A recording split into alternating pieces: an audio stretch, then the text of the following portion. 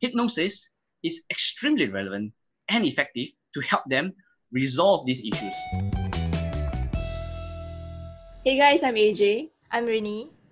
And welcome to the TFA Talk Show. So today with us, we have a very interesting guest. His name is Mcking, and he's a certified basic and master practitioner of neuro-linguistic programming, NLP, as well as a certified conversational hypnotherapist, and started his hypnotherapy practice in 2015.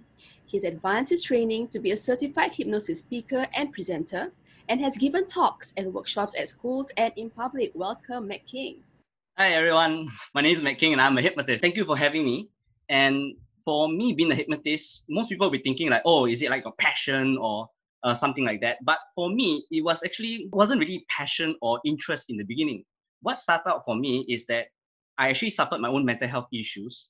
When I started thinking about doing this professionally, I was thinking to help people using an effective method to help people who, like me, going through mental health issues. Here's the fact. In Singapore, when it comes to mental health, we have a lot of stigma about it.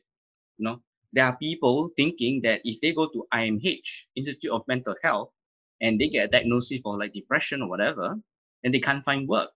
And to some extent, it is true. Some companies do find, oh, you know what? If you have certain mental health issues, it might not be too good to take you in because you might go on medical leave for your counseling all that often. The company will not want that for themselves, generally speaking. There'll be some companies that are open, but quite a few companies are not. And so there's a little bit of stigma there. And for example, one of my clients, when she came to me, she asked me, can I just double check that there are no recordings of me?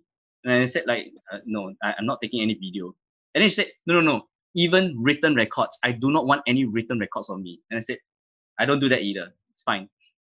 Yeah. So there are certain concerns and stigma to the idea of mental health. Even now in Singapore, it is changing, which is great.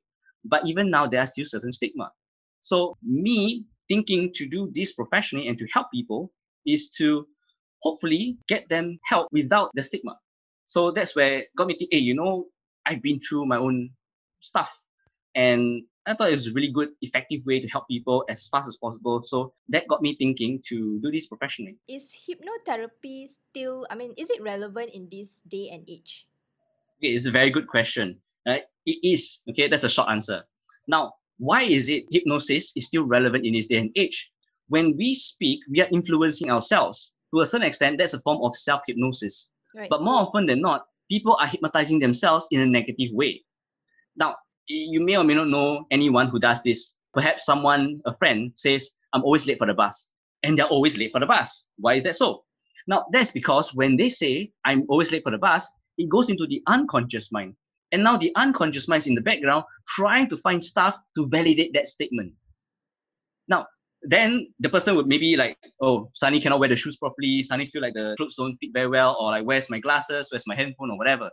Now, that is a very simple idea to accept. If you were to take that into other concepts, for example, negative statements like, I'm not good enough, or love is out of reach, or in relationship, like all guys are jerks, for example, Right. or I can't make money, right? So when a person has such stuff inside them, such negative stuff inside them, then hypnosis is extremely relevant and effective to help them resolve these issues. Yeah, of course, you could be thinking maybe counseling or even psychology that could help. Now, one difference I could touch on is that counseling and psychology is a bit more of a logical process. Right. Okay, while hypnosis goes into the unconscious, into the emotions and the programmings inside. So ultimately, it is your preference which way you want to go if you do need to seek help. But ultimately, you need both in this day and age, even more so, because there are certain things that are very deep rooted from our parents, childhood, certain trauma. They're very deep rooted. And while psychology and counseling could help to some extent, I personally do find that hypnosis is one of the more effective ways because we go deeper inside. Okay, so Mcking, is there a correlation between hypnosis and how the mind works?